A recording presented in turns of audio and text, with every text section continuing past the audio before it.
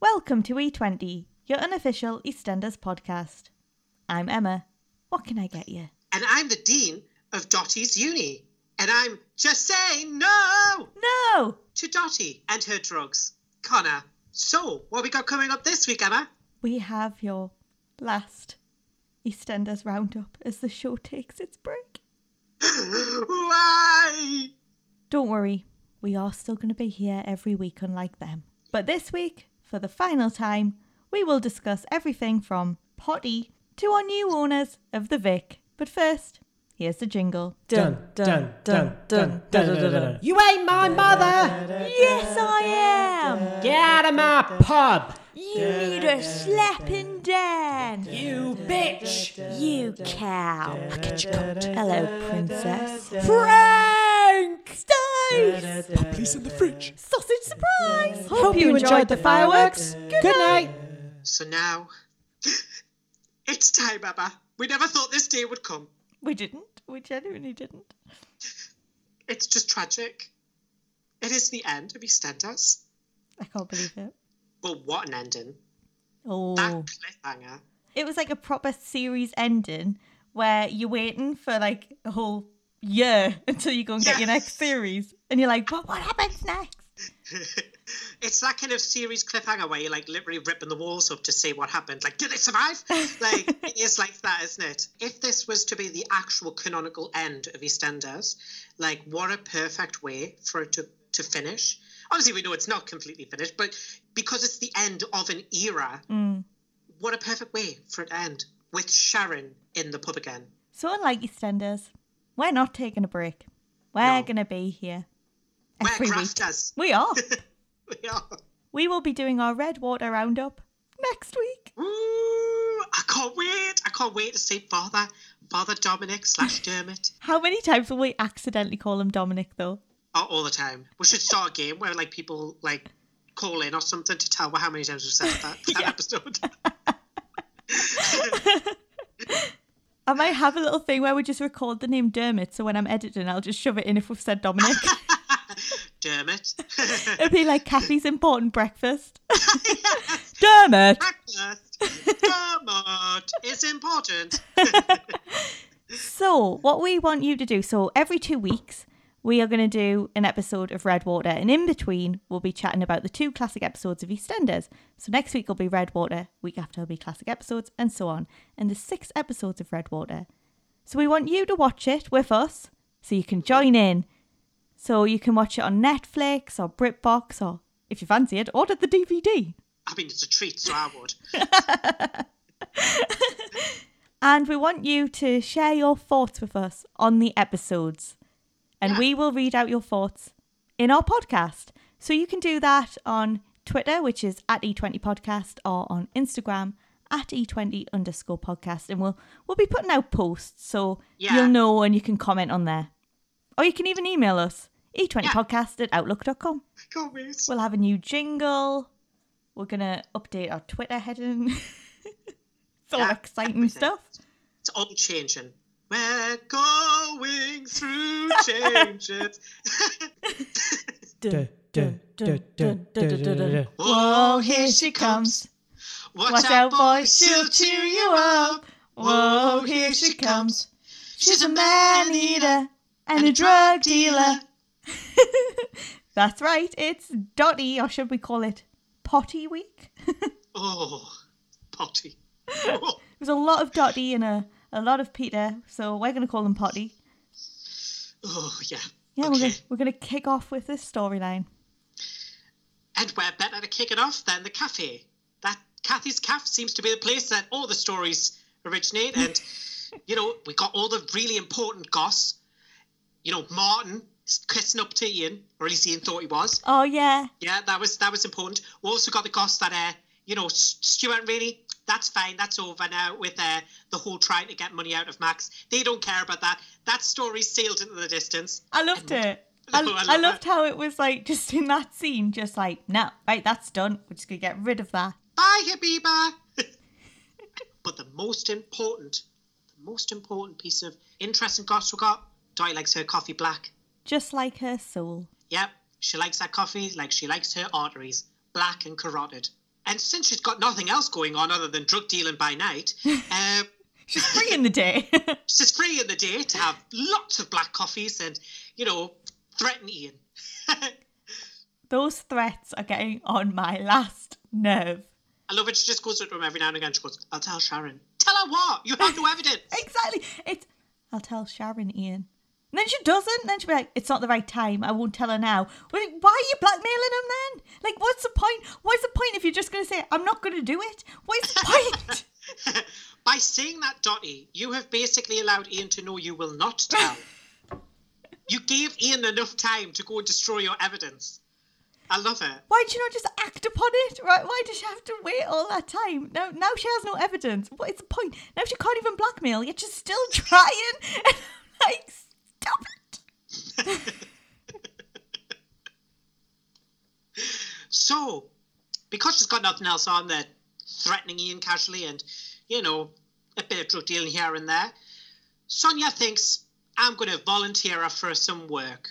Yeah. Because Peter, the guy who suddenly got a job at the car lot, because they don't need any checks. They don't need interviews or anything. And when Jay's around, Jay just hires you anyway. It's fine. Exactly. Let's just cut all that red tape away. Let's get rid of all that red tape that, stops crazy people from joining your places of work. Let's get rid of all that and let's just hire randoms. I think you find Peter's not a random to Jay. They're best friends. Oh, true. How could we all forget? How could we forget those great times? Remember all those good memories? It's good times. Yeah. It's good times. Good old days. So Peter's got a job, and there's only one girl that, in the entire world, the entire square, there's only one person who's going to ask. Because why go to someone like Phil, who has worked with cars his entire life? Why go to someone like Ben, who literally owns the car lot, the Archers? Yeah. And why not actually hire someone professionally? Why not just, hire Dottie? Why not? Why not, eh? Well, she originally said no. Then Peter's like, you're pathetic. I love that. Why was everyone saying that as well? You're pathetic. You're pathetic. She only accepts the job later because she's just like, nah, I'm not doing that for Peter. No. But after she sees Ian, she changes her mind. She's like, I will. I wonder if it's also a bit of Son being like in the background without us saying it, like Sonia going, listen, the rent's due, love. The rent's due. Get your backside out that door. For fine fact, that's why she's doing it. I know. Yes, Dottie, you'll volunteer. I need her to pay my rent. Yeah. Yeah, because suddenly Sonia's dirt poor. Like, Sonia's like stealing from everyone. I wonder if Sonia actually just gets everyone else to pay for everything. So that's why she stole from Dot. So she thought, I don't have to use my money. I can have a nice fancy holiday later in the year. Well, not anymore, but actually. Yeah. I'll get Dottie to pay the rent. If Whitney could do the shopping, that would be great. And I could probably afford another holiday. Yeah, she just saves up all that cash. She's actually saving up so she can get a mortgage on a better place. Yeah. I love that. So, yeah, the rent's desperate. So Dottie decides she's going to have to go and work for Peter. Even though he thinks she's pathetic and, Ian's a horrible, murderous person to her and, all these other things. She's going to go work for Peter. But it's important, Emma. She'll only work for Peter for double her wage. For double time. And I think, that's only right. It's only right. Last minute. Some expertise. Like all these different things, they cost money. They cost a lot of money. £50 to be precise. A lot of money. A lot of money. Not to be scoffed at.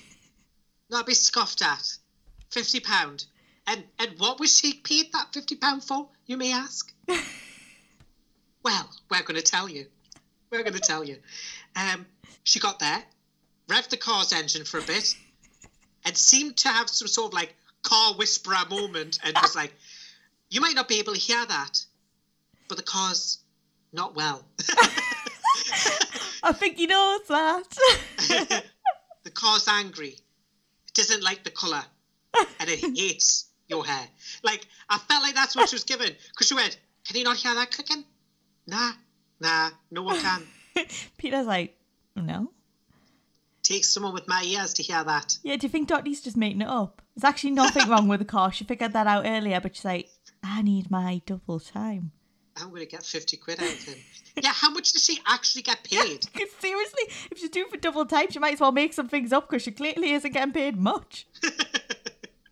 I mean, have you ever went to a garage or anything like that and they went, yeah, all that, change of tyres, fixing up the engine, that'll be £10, please. Like, is this Toy Town? Like, are they all paying in Monopoly money? That'll be $50 Monopoly dollars, please. As soon as they pass school, Yeah. get their money, they get their double time. Did Phil get out of jail with that get out of jail card? All right, we're going to arrest him, guys. Going to arrest him. He's got the get out of jail card. Oh, that's how Dot won all that money. She must have passed go. Exactly. Every time you pass school, you get double time. Yeah, so she did somehow fix his car. I don't know if she did that with some sort of herbal remedies or some sacred mechanic magic, you know. Like, she started rubbing her hands together. Healing hands. Healing hands. Put some cream on. Yes. You might not be able to hear the clicking, Peter, but it's getting way more quieter. I loved it. Just giving us like Derek Akura vibes. The car is angry, but don't worry, because we will talk things through. You'll be right as rain. It'll all be better. Telling me her name is Lucy.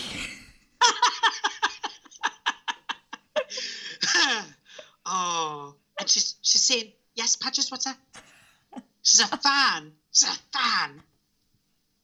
She's a fan of Who Killed Lucy? Who Killed Lucy? Not the episodes. No. The musical. I just love it. It was just giving me life, that whole scene. That entire scene was just... Hey, had that clicking. No. So you don't have the eat. You don't have the gift. Just like, you know, a mechanical Jesus. I'm surprised she didn't have like a little fake thing that she was just clicking, making the noise.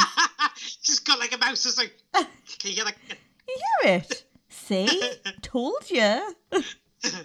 I also have another theory that actually she's just completely delusional. all that time sniffing gas.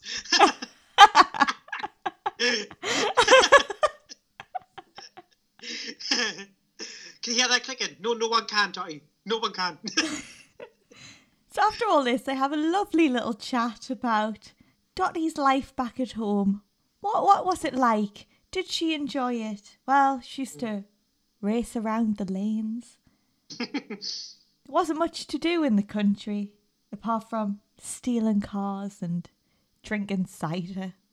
I mean, you know, whenever I think of the countryside, I don't see fields of green and, you know, horizons that stretch on forever. Red roses too. Do you know how I see the countryside, Emma? When I think about it, I see burnt out cars. I see Grand Theft Auto, a little bit of drink here and there, drinking on the streets with your mates at 10 o'clock at night when you're like 13. That's what I see. That's what I imagine. Perfect. Wonderful times. For some bizarre reason, Peter enjoyed that story so much that he thought, well, hey, and he lent in for the kiss. Well, I also did love how Pierre goes, did you miss it? Did you miss the car thefts and the drinking cider when you were 12? Because you know you can do that here too. Yeah. I'm not sure that antisocial disorders and antisocial behaviour is something that you miss. So yes, basically Pierre thought, I love a woman who can steal a car and drink a whole litre of cider by herself. And lent in, smooched her face. I can only tell you that I didn't sleep for a week after that. No, it was horrifying. I feel like this isn't Peter. I feel like This isn't Peter Beale. Nah, it's not. It is the creepiest thing I have ever seen. He is way too old for Dottie. Way too old. Yeah, so Peter is, 26, 27. Dottie, we are still convinced to this day she has been aged up because she was the same age as Tiff and Bobby, so that would make her 17. She now claims she's 19. Like, what do they have in common? They both don't like the same things. Like, that's the only thing they have in common. They just don't like liars. Oh, that's true. The one thing they have in common. But One mind thing. you, both of them lie. Yeah. Hypocrites. I just think that's another one. Yeah. Hypocrites. Yeah, they love being hypocrites. Got that in common. Watching him discuss things with her is like creepy as out. He's like, well, did you miss it? Oh, And it's yeah. like, yeah. You're 27. Get yourself a girlfriend your own age. Creepy. Like, he literally has a family back in New Zealand. He has a kid. Oh, But, really? you know, Peter just forgot about that now. Yeah, He doesn't that care. makes sense. So yes, we're not fans of Potty, if you haven't guessed. So Dottie does a runner to Ruby's after this. And just in time for Ruby to walk around the corner. How convenient. Convenient, isn't it? So convenient. I was expecting her to have ordered something and then Ruby had to deliver it to her. That's what I was expecting. That's how it normally works. Yeah. Oh, is that just her head of security who does that? Oh, yeah, because that job... That entails a lot. It is. It's got a very wide remit. God, I can't speak today. Remit, doesn't it? It has, like, you know, looking after the bouncers' needs, managing them. Managing the bar. Managing the bar, drinking the bar, turning a blind eye to drug dealing. You know, all those jobs. It's just a lot, really, isn't it? So Ruby decides this is the perfect time just to warn her that she wants no trouble tonight. She can't just turn a blind eye anymore. So many times I can hear the word blind Honestly, eye. that phrase, how many times are they going to say it? Just turning a blind eye. Just turning a blind eye. Just turning a blind eye. Isn't there a difference between turning a blind eye and just full on allowing it? Yes. Turning a blind eye is kind of like, you know, letting maybe something go by. Like, say a lie or something that you know's a lie, but harmless. You're just like, okay, we'll just let that slide. Ruby is literally watching as Dottie is dealing drugs in her nightclub. That's not turning a blind eye. That is enabling drug trafficking and drug dealing. And remember, this is all Max's fault because he saw it and stopped it. How dare he? I mean, how dare he? How dare the man stop a drug deal? She says he was sticking his oar in. Blokes just can't help themselves, can they? I'm like, Dottie, you were doing drugs and selling them. You were drug dealing here. Yes. And Max was not okay with that. And you know what? He was right. Yeah, like, what universe is she living in? I swear, I'm going with my delusional theory now. I think she lives in a parallel universe or something in her head. Where, like, you know, all criminal activity is fine. Because one minute she's like, yeah, the good old days when I used to carjack and, you know, drink cider whilst carjacking and riding around the countryside, killing all the old ladies as I ran them over. Like, do you know what I mean? Like, now she's almost trying to rationalise her drug dealing. Yeah, it's just terrible, isn't it, when you're trying to do a business and, you know, you're a hard-working citizen trying to get your business off the ground, and then some man comes over and sticks a saw in and ruins the whole thing. Dottie, you were selling drugs. You were selling drugs. That's a crime. Crime. He was protecting the business as well. Yeah. And Ruby was seeing that as a bad thing. Like, but I I love wanted that. the police round. Ruby dumps him for doing the right thing. I love that. First time in Max's entire life he's been dumped for doing the right thing. Exactly. So, whilst Ruby's not willing to turn a blind eye, what she is willing to do is impart a little bit of her Ruby wisdom. Because, I mean, we all go to her when we have our problems. She gives us all the answers, doesn't she? A well of experience. And somehow knows everyone and understands all their problems. But, you know, they all look out for each other on this square. They do. They do. Always. So, you know, Ruby's the one to go see. Ruby said, she'll help you out. You just don't have to look out for your best friend. But as long as you look out for everyone else, that's fine. Of course. You know, who cares about adultery? That's completely normal. And that's what she tells Dottie. Oh, yeah. So she asks Dottie, so what's your bloke done then? And she's like, well, he's not my bloke. It was so weird when Ruby's face lit up at someone else's. Wasn't it? I was like, when did Ruby become malicious? Like, I've got someone else's husband too. I was like, what? Someone else's, you cheeky minx? Yeah, just, you know, adultery's just such a laugh, ruining someone's life and home. So Dottie's like, well, I can't like him. I can't like him. Ruby's interrupted by an important phone call. And she gives the great advice. Life's too short if you want something. You should go for it. Yeah, but not your best friend's husband. I did love, like, how she just totally forgets that. Martin didn't really like her to begin with. Thought she was a liar. They had nothing in common. She never once turned an eye towards him until Stacey was gone. And, you know, all of her history with Stacey just evaporated. I love how she forgot all that. She forgot all of that. Also, did Ruby really just use the phrase, life's too blimmin' short? Like, what is this? YOLO. Life is too short. That's why you shouldn't waste your time doing the wrong things. Life's too short just means go out there and do the things you want to do, but not adultery. Go travelling. That's what they mean by that. They don't mean, right, your best friend's husband's available at the moment. Want to jump in bed? Want to go on that? Yeah. Oh, I've always wanted to try that. YOLO. It's like, oh, I'll treat myself. Do you know what I mean? That's like what it's like. Yeah. It's not like, yeah, go for it. Destroy someone's entire marriage. Woo! I also found it really creepy what she said on the phone when she was like, you know, you can get the sack for talking to your boss like that. I think we need to address your behaviour. My office now. I was like, this isn't sexy. This isn't flirtatious. This is a creepy power dynamic. Would anyone, and I'm going to put this to you, to everyone listening, would anyone feel that that was playful? That was just harmless banter if that was Max saying that to Habiba, or if it was Ian saying it to Habiba? No. Everyone would be like, creep, he's weird, he's too old. Ruby's misusing her position of power over Martin to basically engage in, you know, a bit of foolery. Listen, love, just sleep with the man if you got to, but don't hire him as a gigolo. That's the thing. Yeah. He's literally hired for this reason.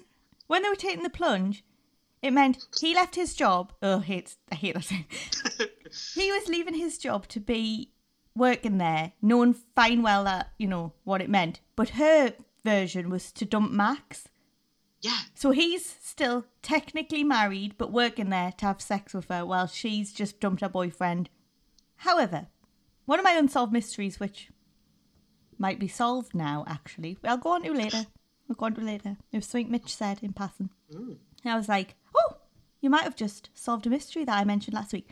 I was saying that I hadn't seen a certain someone working there in a while, but it was confirmed that he still works there. There's no confirmation who Ruby was on the phone to. We don't know it was Martin. We're just saying that. What happens if it was? We've heard the stories. Billy Mitchell. Well, I mean, we've all heard the stories of Billy Mitchell. He can get any woman. I love how they talked about that as if we needed to know that information. Also, how they all knew. Where did Mick get that info from? Well, you know, I've heard. Linda? Oh, Linda! Was this during one of our drunken nights? Linda's been on the Billy train. Yeah. Linda still drinking from the bottle. Oh, I miss singing that. Not that I wanted to get alcoholism again. You know what? Life was just too short and Linda thought, why not? Exactly. She thought, why not jump on the Billy train? I love that. # really. Booby.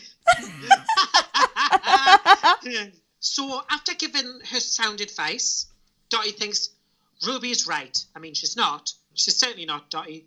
But, let's go for it. Let's take the plunge. So we've got another lovely ship coming. It's docking. It's ready. Dottie's boarding it. She wants Peter.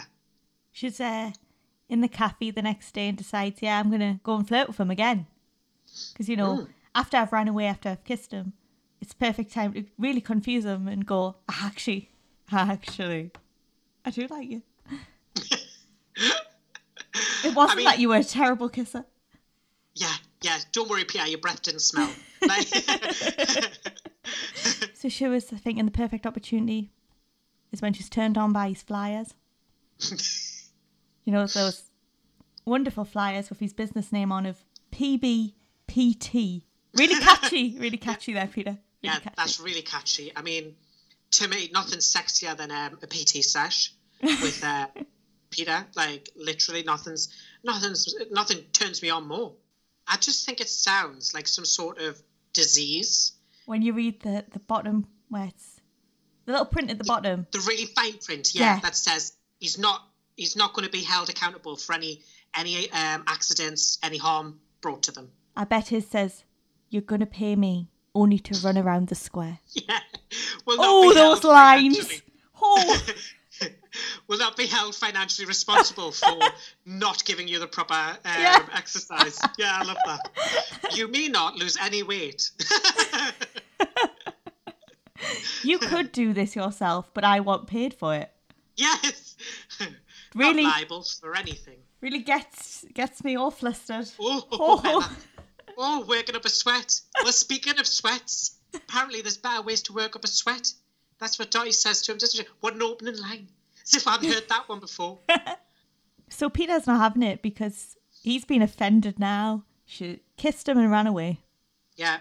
So he turns around and he's like, "Sorry, you talking to me?" And I didn't think anything of it there. Yeah, but me neither. Dottie's like, "No offence, but you need to work on your Robert De Niro impression." So Peter ignores her advances. He's like, "No, I'm just saying no." Just saying no. Any excuse to break out into that song. You don't have to be part of the crowd. Speaking of crowds, there wasn't many at that PT session. Did you see who was at the PT session? The forgotten characters of the square. I was like, oh my God, is the Ahmed's going to turn up in a minute? They're back off their cruise. Ted and Wanda's back as well. They've all come for an expert PT sesh. I mean, look at Peter's skills, right? This whole thing made me question why he's even working at the car lot in the first place. Because what are his skills? Sort of not training people in a PT session.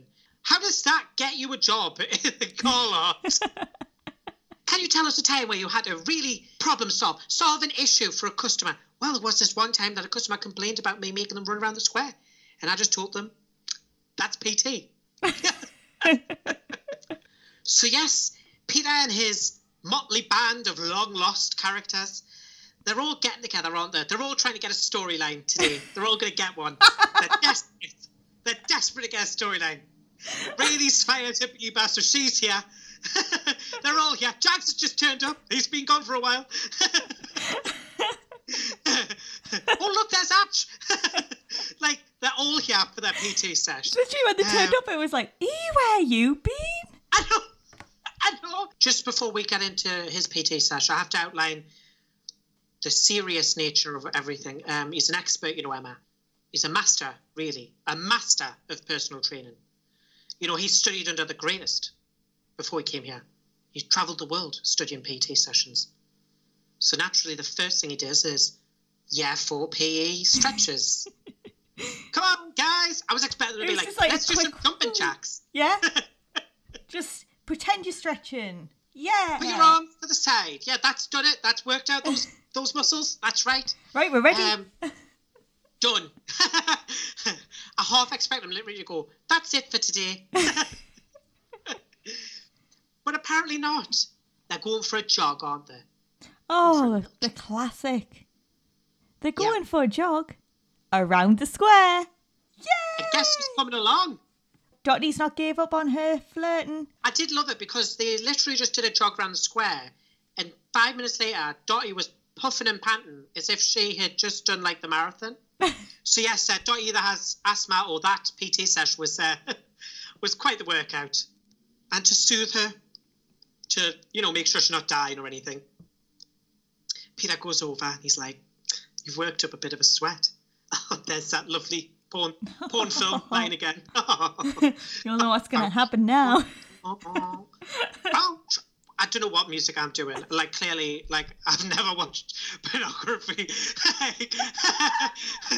Clearly, I'm from, the 1970s of porn. I'll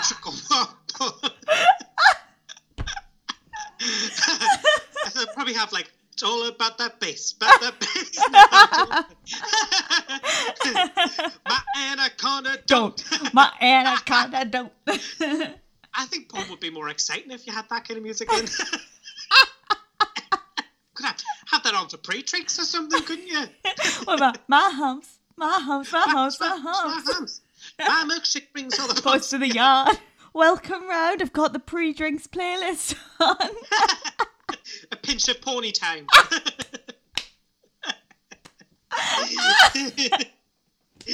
So Peter, after checking her out, both examining her body from a physical, medical perspective and making sure she's not dying. I would like to think so. I like to think it was for medical reasons. Well, I hope so, but he did also stare at her bum for quite some time when she was working on that car. That was creepy. Creepy as. I mean, come on.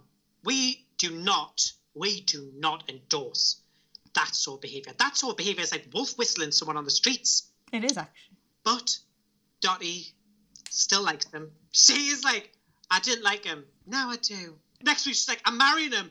We're getting married."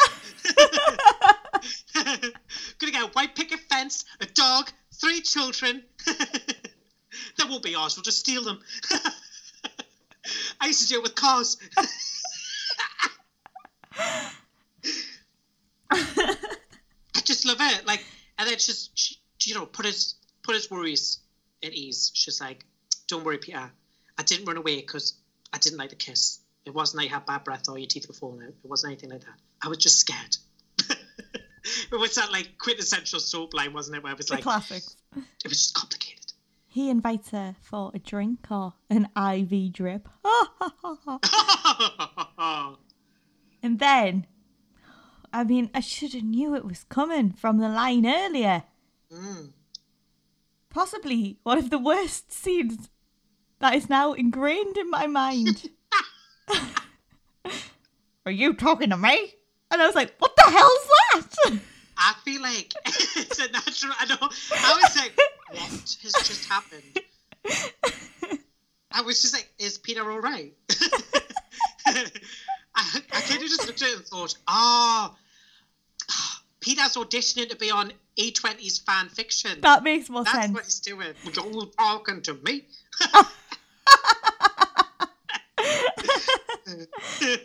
Peter, you know what? You invited on. You can take over some roles. It gives us a bit of a breather. Yeah, gives a breather. We're terrible impressions, but that was something. That was something he gave us. Yeah. We know we're bad. I feel like he thought he'd done a good job. Yeah, he did the dad joke humour, isn't it? The dad laughs at his own joke. That's the vibe I got. I got that all the way through that entire episode, I have to be honest, where all the little jokes between him and Dotty, I was just like, ha! I was like, I'm uncomfortable. It is just weird. He's 27 and he's trying to pick up a 17-year-old. So the vibe I get, when you're saying dad joke, it's because he's 10 years older, he's trying to speak to the kids and be he's like, "I'm trying to be cool like you at your age. Don't you find my jokes funny, kids?" That's what it's like, isn't it?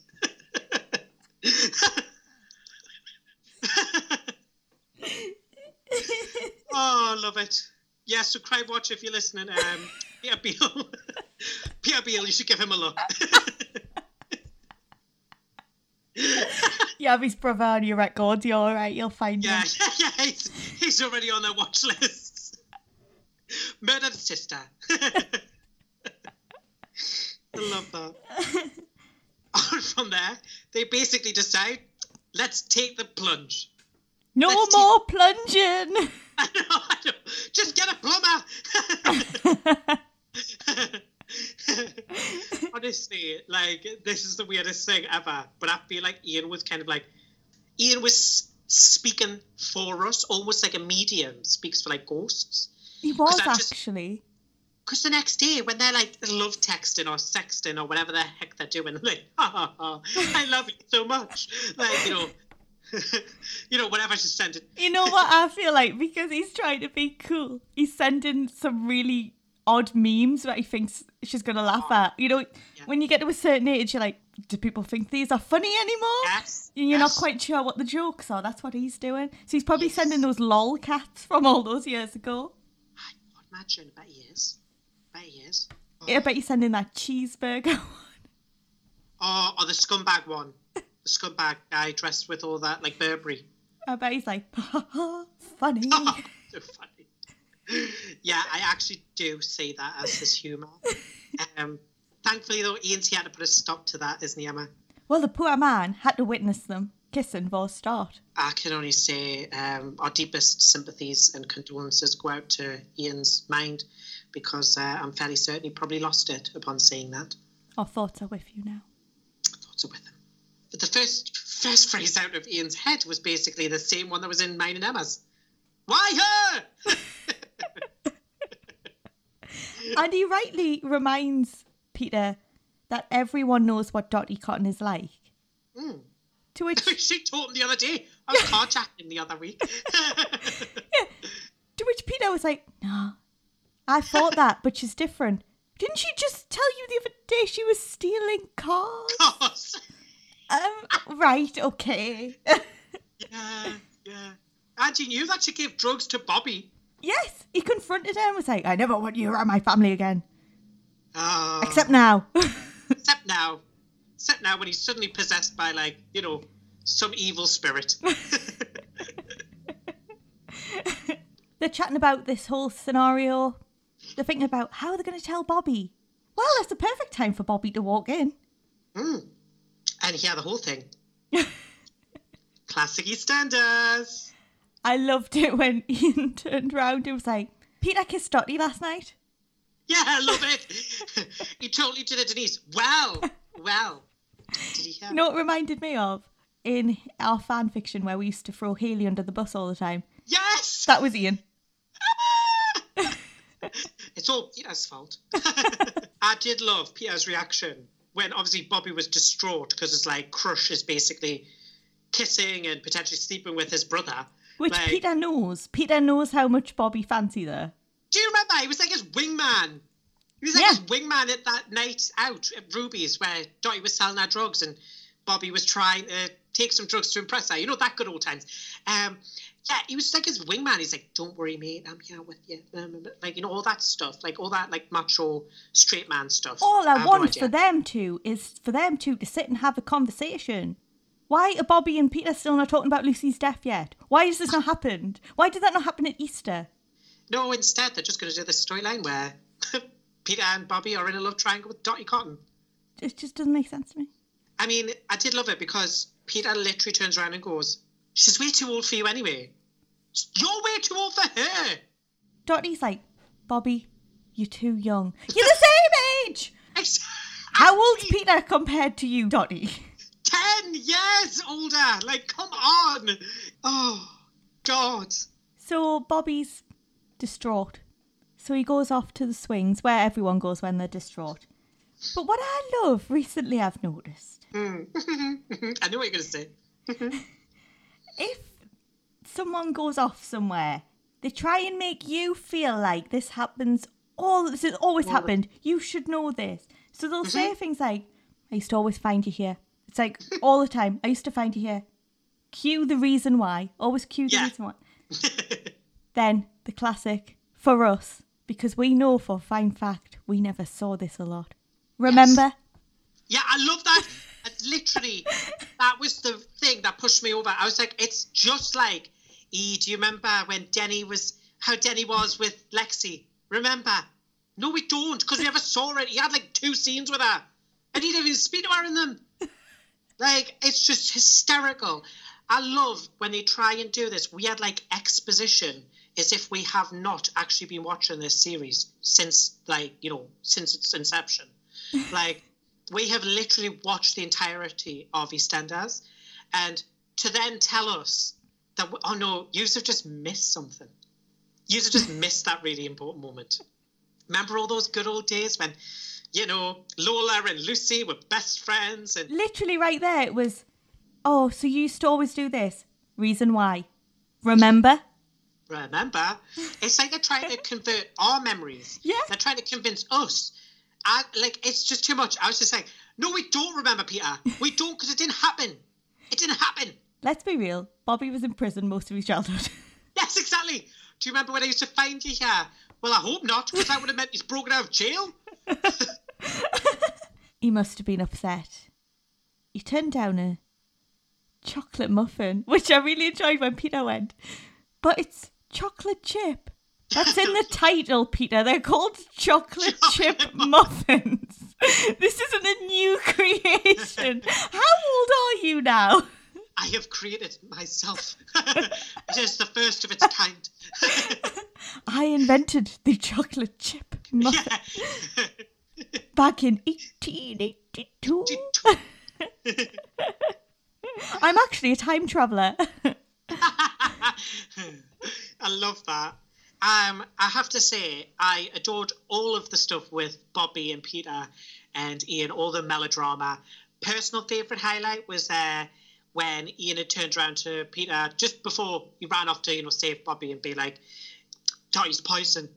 But then 5 minutes later was emotionally blackmailing Peter, telling him that, you know, after everything Bobby's been through, I was really worried about him.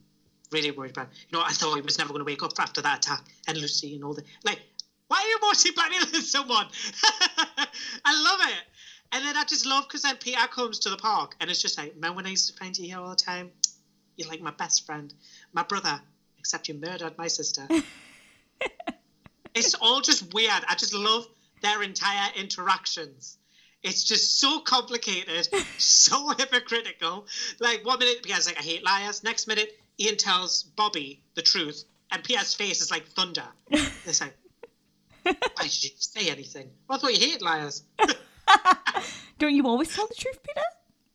Yeah, exactly, Pierre. And then, after his heart-to-heart with Bobby failed, he basically thought, well, I'm going to have to do the right thing, the honourable thing. The honourable thing, because he's Honourable Peter. Honourable Peter, who's an adulterer, doesn't care about his child. None of that. Honourable Peter, though. Honourable Peter. He decides he's going to sit down with Dottie, call an end to their relationship, because, you know, he's his brother. You know, the good old brother line. The classic. It decides he's going to put a pause on their relationship. Yeah. He's pausing the relationship for Bobby because after seeing him turn down a chocolate muffin. It's just too much. I mean, who would? He must have been sad, because if I'm sad, I would still eat it. I'm not going to lie. I know. Chocolate muffins are the best thing if you're sad. They are. Well, they're good all the time. So Dottie's not happy. She's just sick of this. So off she goes. She's furious. She's going to go to Ruby's tonight. She's originally just said, you know what? No, we're going to give up this whole drugs thing after Ruby said, like, she doesn't want to see anyone popping anything tonight. Yeah. She's like, yeah, I'm happy now. I'm not going to do that. I'm going to change. For about 10 minutes. All it takes is a kiss from a bloke who she's barely ever known. Perfect. That's all she needs. Change her entire life around. And then within 5 minutes, it's all gone. But before we head to the club with Dottie, who's back to her drug dealing ways, Ian's just going to check in on Bobby too. He needs to check he's all right. Max overhears. Max is like, I don't think they should be anywhere near Dottie Cotton. I had to stop her and the fat boy Slim wannabe. They were drug dealing at Ruby's. I did love it because, like, Ian, as soon as he heard that, his face just lit up. He's like, I've never seen a person go after another person the way that Ian does Dottie. Like, it's always strange, isn't it? That, like, this grown man has such a vendetta against her. He's like, I'm going to kill her. I'm going to destroy her. I'm going to ruin her name. I think we should just add the whole Beals on the Crime Watchers list. Kathy's a drug dealer. Peter's a... well, whatever he is. Bobby's clearly a murderer. And, Ian's also got this crazy obsession and, like, murderous intent towards Dottie. To be fair, Dottie could have them all. They've all got some obsession with her. I think she should get reported. Mm. It's like Ian hears her name from afar and comes running like, ha ha ha, what can I do now to ruin her life? I know, I love it. He's like a bad fairy or something. Just springs up as soon as he can to sprinkle some horrible magic. Like, let's ruin her life. Ta-da! I have to say, I absolutely loved the interaction between Dottie and Vinny when she's like, I'm going to go back to my drug dealing ways. Peter's paused us. He's put us on pause. And, Ian's wrecking my life. He's coming after us. He hates us. So I'm just going to go back to drug dealing. Going to sell some gas. And Vinny's like, do you think that's really a smart idea? Since, Ruby said no. And then she says the best line. Don't worry. I'm discreet. No, you're not. You're walking around one night with a flippin' tray full of, NOS gas. Yeah, discreet. I'd hate to see what she's doing when she's not being discreet. Can you imagine? Just giving the drugs herself. So the first one, Bobby took some on the floor. Could have done with paramedics, but, didn't want to get them involved. Next time, Max even notices. Everyone knows she's doing it. How's that discreet? Exactly. Even Sonia goes, you're dealing. They all know. It's not that you're discreet, it's that everyone's turning a blind eye. Oh, everyone's turning a blind eye, yes. That's what it is. So, the police are onto it. They're onto this drug ring. I was living for that, policewoman when she was like, you forgot your bag. Scheming. She was scheming oh, look what you forgot, miss. Why didn't Dottie just leave? The police were a bit suspicious, and I feel like they already knew exactly who it was. I feel like Ian would have really went to town on the description of who they were after. Yeah. Dark hair, normally has in a ponytail, got a lot of piercings. That would be definitely what Ian says. Looks like one of the cool kids who bullied us at school. But because they're not going to be suspicious, they're going to be discreet. They just walk straight in. Ruby's like, if they find anything on you, you're finished. Even though I employed you to do this. What are they employed to do now, by the way? I've only ever seen her hand out flyers and she said, we've got a sweet deal here. And I was like, what deal though?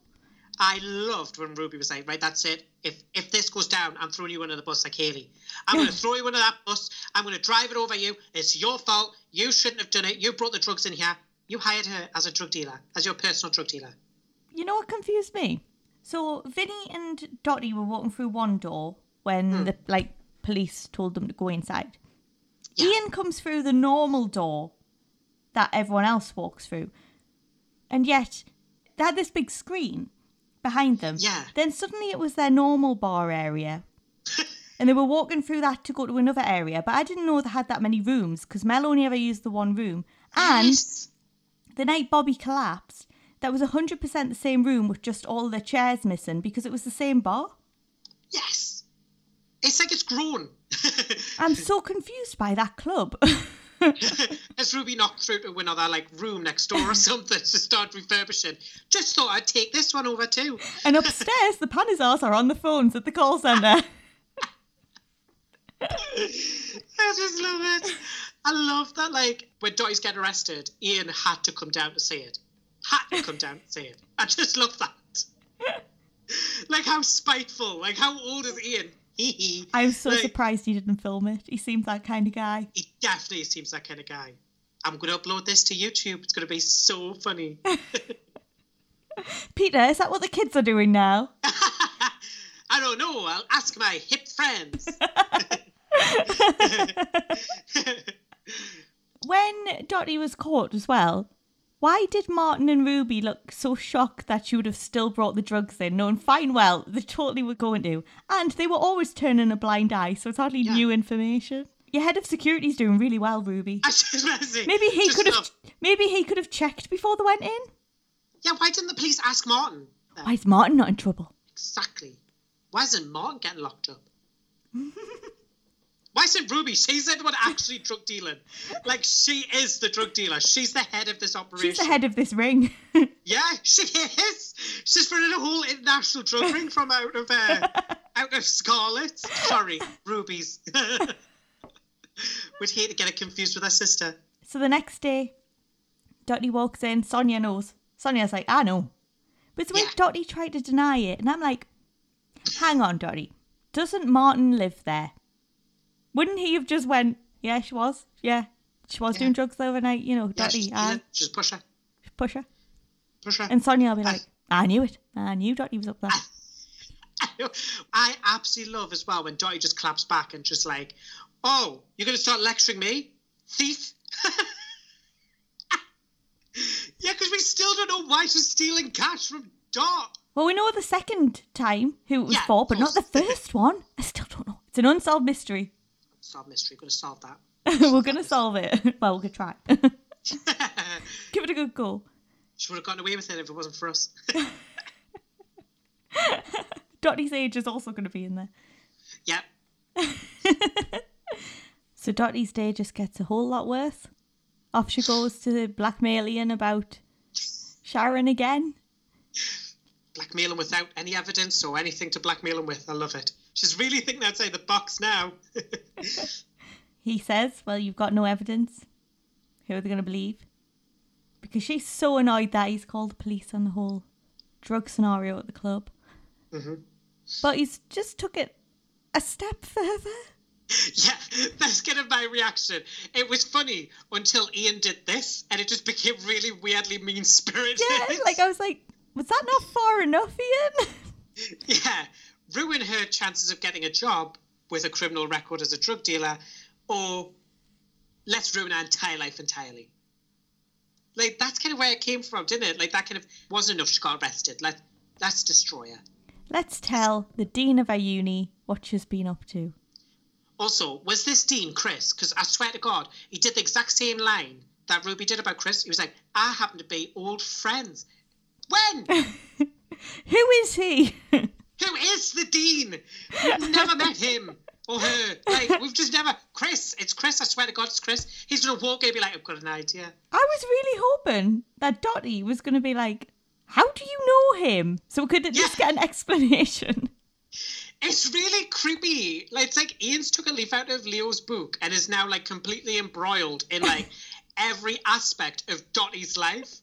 Like, I happen to know your Dean. We've been having lunch every week. Like, she should be like, why are you so obsessed with me? I love that she was just like, you'll always just be a sad little grass. Dottie, that might work on the playground, love, but I don't think adults really care. It's time for the bitchin' love triangle. That's right, that is Karen, Billy and Mitch. As we know them, bitchin'. We've never really been clear on any of their relationships. It's like, she lives with Mitch, but she's had children with Mitch. Mm-hmm.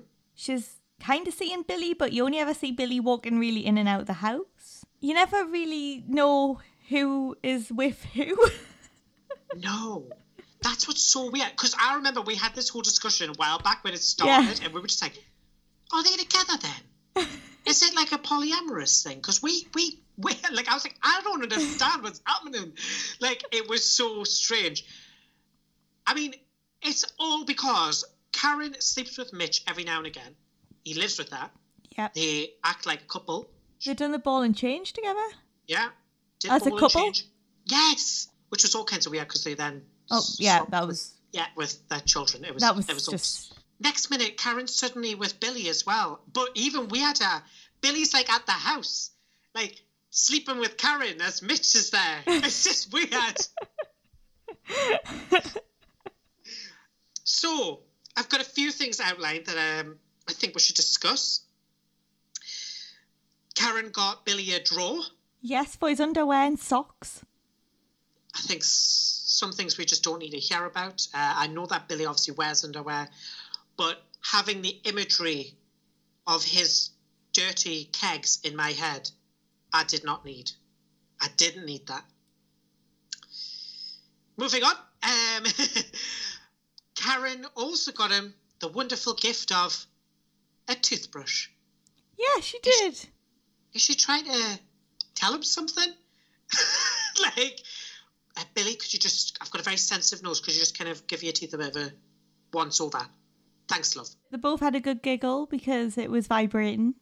Yeah, as if they've never seen a vibrating toothbrush. Like, where they're from. Like, back in 1735, we never had electricity.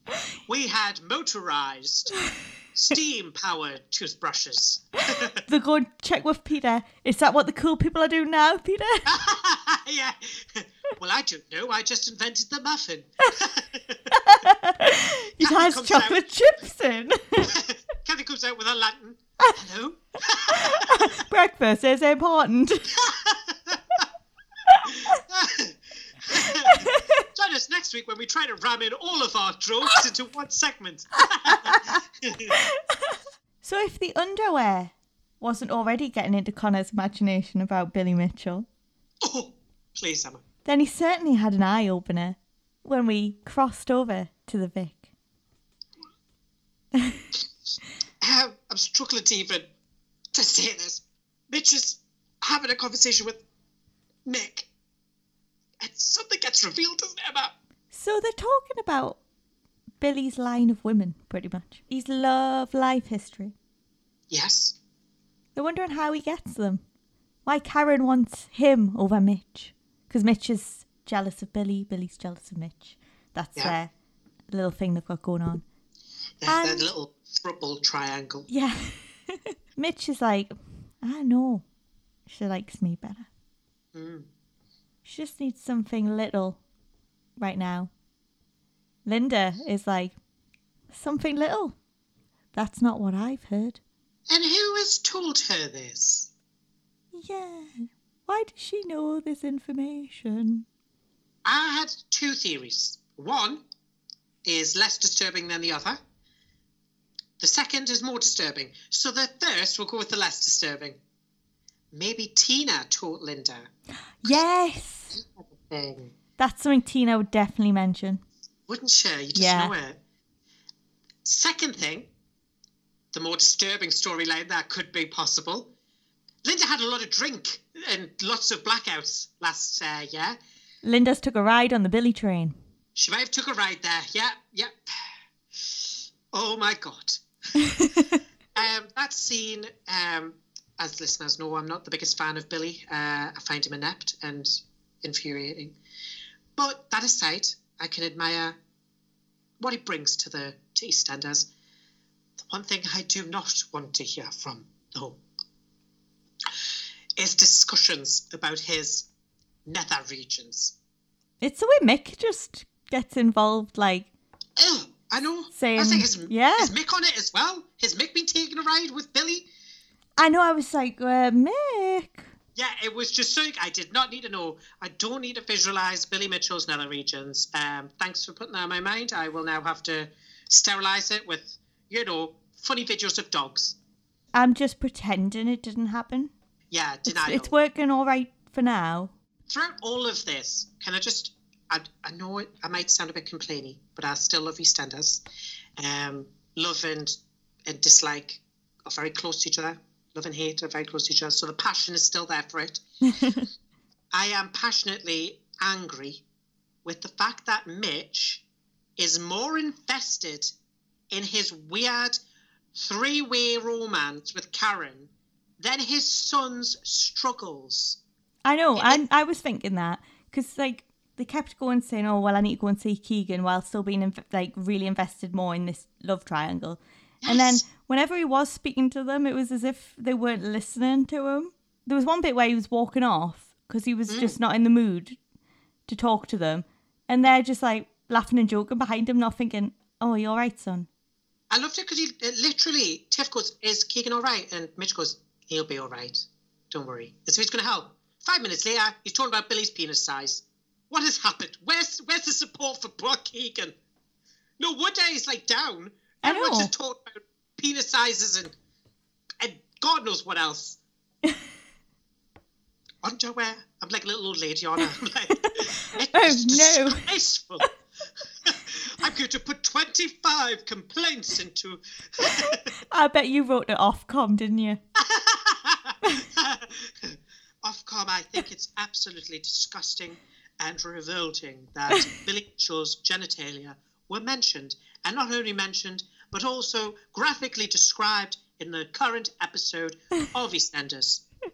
That's all I'm going to say on that matter. You'll be on Points of View.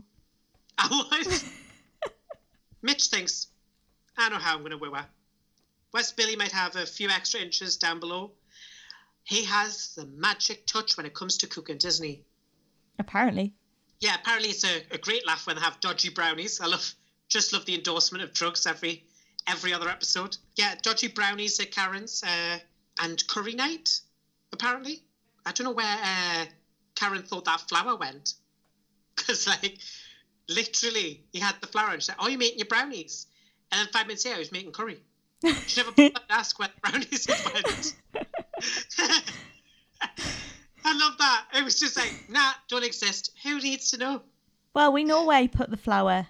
He put it in Billy's drawer. Oh, poor Billy. He came round, he brought his pants. I sympathise and I concur with Bernie's reply. Yeah, that is my response. Who wants to know about their mam's boyfriend's dirty drawers? No one. No one. No one wants to know that, Billy. Please don't tell. There's kids around, Billy. Defends his kegs, doesn't he? He's like, no, listen, they're clean. We didn't need to know that either, Billy, but thank you for that information. I mean, I'm glad you clarified. But okay. I'm glad that this is where we're going instead of, helping Keegan out. We're just going to talk about Billy's underwear. And so he goes to put his underwear away, doesn't he, Emma? Goes to put it away and we find out exactly where Mitch put that flour. I mean, I have to say it was just absolutely hysterical. I did laugh at your impression more than I laughed at it on the telly. Like, absolutely hysterical. Yeah, Laugh out loud, crying, rolling on the floor. Literally, I think I must have been watching a different joke because actually I just thought it was mildly funny at best. I'm obsessed with Sonia's reply to it the day after when Denise shows her it and it was like literally me. Huh. I love it because it just gives us flashbacks to like Michaela. It's like, has Michaela been sending that round to everyone? Because it was like everyone had it. Seen it. Like everyone. So obviously, once Billy's been flower bombed, they take photos of it, they pose for it, they're laughing. So now everyone has it because everyone has everyone's number and social media. Yes. And they talk about this motto that I feel like they've just sprung upon us in a way that remember. Yes, it is. It's the remember, Mum. Remember, we always used to say this. Remember. Completely new. Literally, Karen said it to Caden, and then all of a sudden, this was a motto that they then brought into nearly every episode, which is never too old, never too Taylor. Now, I've never heard it before. It doesn't make sense. Am I meant to know it? What a strange thing to add into the last few episodes before we go on a very long break. Because, like, we've never heard this before. And it is exactly like you're saying. It's like remember. You used to remember this saying, don't you? No, we don't. We've never heard the saying before in our lives. Stop telling us that we've heard this. It's so weird. And they're all like, ha, ha, ha, ha, ha, ha, ha. It's the way they do it, all in unison, like, never too old, never too Taylor. It was like the Brady Bunch or something. I expected, like, audience clapped to come on. Like, the laughing tracks. Yeah, the laughing. Ha ha ha ha ha ha. Yeah. I literally don't understand the joke. I don't understand the meaning behind that. Anything. Never too old, never too Taylor. I'm going to start using them. I'm going to make t-shirts. Oh, we so should. We yeah. should, shouldn't we? Never too old, never too Taylor. I feel like we should come up with our own. Yeah. Never too Connor, never too Emma. Or just a basic one that makes no sense. Never too old, never too E20. Oh, yeah, perfect. Yeah. Perfect. There we go. Well, we've said it for years. Remember? I had to pause and go, have we? Actually, see, it works. Oh See it my enough God. now, I'll believe it. I think it's lockdown got to us. I was like, have we? We've been saying that. That's our catchphrase now. We say it every week. It is now. From now on. Never too old, never too E20, never too Connor, never too Emma. Good night. Thank you. So this continues on. It pours over this whole flower bomb prank thing. Billy's like ruminating on it, feels like rubbish. I was like, how old are you, Billy? He had the cheek to call them like old. He was like, how old are you for doing this prank? And then 5 minutes later, I sat whinging like a child. Like, oh, it's so mean. I'm like, Billy, get a grip. It was like a 5-minute like prank at best. Listen, just live by the motto. Never too old, never too Taylor. You'll be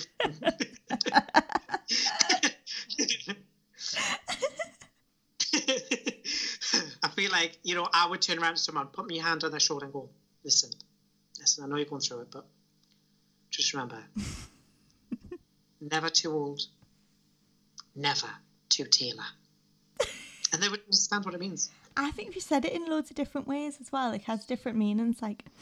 So true. Never too old, never too Taylor. Never too old, never too Taylor. Never too too old. Never too Taylor. I'm going to use that as a pickup line from now on. Never too old. Never too Taylor. Love how we're actually obsessed with it now. I am now. I've actually grown to love it now. It's like ridiculous, but it's like ridiculous in the same way that Kathleen was. Oh, it is. You've actually just experienced that moment where we get really annoyed with something, but then we end up loving it. So like Cherie, Cherie calling him Patty. Yeah. Kathleen, we're like, oh, you're saying the name wrong, but now we're like, love it. You've literally witnessed the process. You have just experienced it. I feel like it's like almost like a documentary. Do you know who I feel like we should get to narrate this documentary, this interaction between where we're suddenly, going through the process of realising we love that phrase? I think we should get, and bear with us, not David Attenborough. Oh. Because he's old news. He's gone. Okay. I think we should get the wonderful narration of Ikra. Ikra's narration of Billy and Mitch was everything. She was come for David Attenborough's gig. She had them right down, didn't she? Love it. Yeah. Love it. Why not? Come on board, Ikra. Do a voiceover for us. Come on. You've got a business degree. Let's put it to good use. Come on. Because the best way to fight for Karen's heart is a game of air hockey. God. Saw that and I was just saying, just giving us flashbacks to when I was like, 8 and playing air hockey with my granddad on I was holiday. so good at air hockey. I loved it. I did as well. It was What a great, game. wasn't it? What a game. It's a weird game though when you think about it. It's just like air keeping like a puck up off the ground little and you just whack it. It's just strange. It's very strange, isn't it? I hated when it would go off and you'd have to pay for more. Oh, I had a little tiny table when I was younger. It was a gift for Christmas and I could play a little miniature air hockey. Oh yeah, I do remember that. Do you remember them? Yeah. Oh, those Look are how- fun. It's completely diverted from the storyline now when we're just talking about air hockey. I love it. Only on E20. Only on E20. Well, we digress. Back to the story then. So this is what I was mentioning earlier. During this game, Mitch confirmed a story that I thought had been forgotten. I remember Billy working at the club. I also remember Karen, but we still haven't got an answer on that one. Oh, well, no one will know that one. Mitch confirms that Billy is working at Ruby's. He says this: shame you couldn't get one of these down the club. You can practice between your doorstop duties. See? See? He does work there. So is he being managed by Martin firstly? Oh my God, is he actually secretly sleeping with Ruby? Is he the See? one who was on the phone? See? This is what I was saying. We now have proof he works there. We don't know who was on the phone. We've heard a lot of stories about who's downstairs. And she likes an older man. Mm-hmm. The only thing that doesn't fit is that Ruby normally only dates people that Stacey slept with or is related to by That blood. is true. So that's the only thing that doesn't fit with that theory. But Might leave a little question mark there then. Yeah, maybe. I just absolutely adore the whole conflict because I just find it absolutely ridiculous that of all the storylines we are instead deciding to spend our time watching Mitch and like Billy go to war for Karen. Honestly, I don't think there's been a conflict around love as big as this since the Trojan War. Billy left Karen with an ultimatum. It's Mitch or me. So this week we were dreading Brittany starting. I'm still wretched from that. Got a bit of Brittany in my throat. But it took a bit of a different turn to what we expected. So we kick off the week with Whitney dropping a vase right where Leo died. I couldn't live in that house after all that. How the heck do any of them live in that house? I love how Sonia's like, don't worry, Whit, I'm here to support you. I'll just pick up the vase. She picks it all up and Whitney's like, running out the house. Great support there, son. And also, Sonia doesn't even run after her or anything. Do you want to get changed for work, Whit? Like, that's everyone just like. Sonia's get craving for that, like, rent, isn't she? Come on, kids, get up. Can't be late. I need the money. I haven't seen her go in her uniform once. God knows if she's working. Sonia's just booked a load of holidays in because everyone else is paying for stuff. So she's like, well, I can fit a holiday in, actually. I've got enough money to send myself away. I'm not coming in. I'm off to Barcelona. I love that.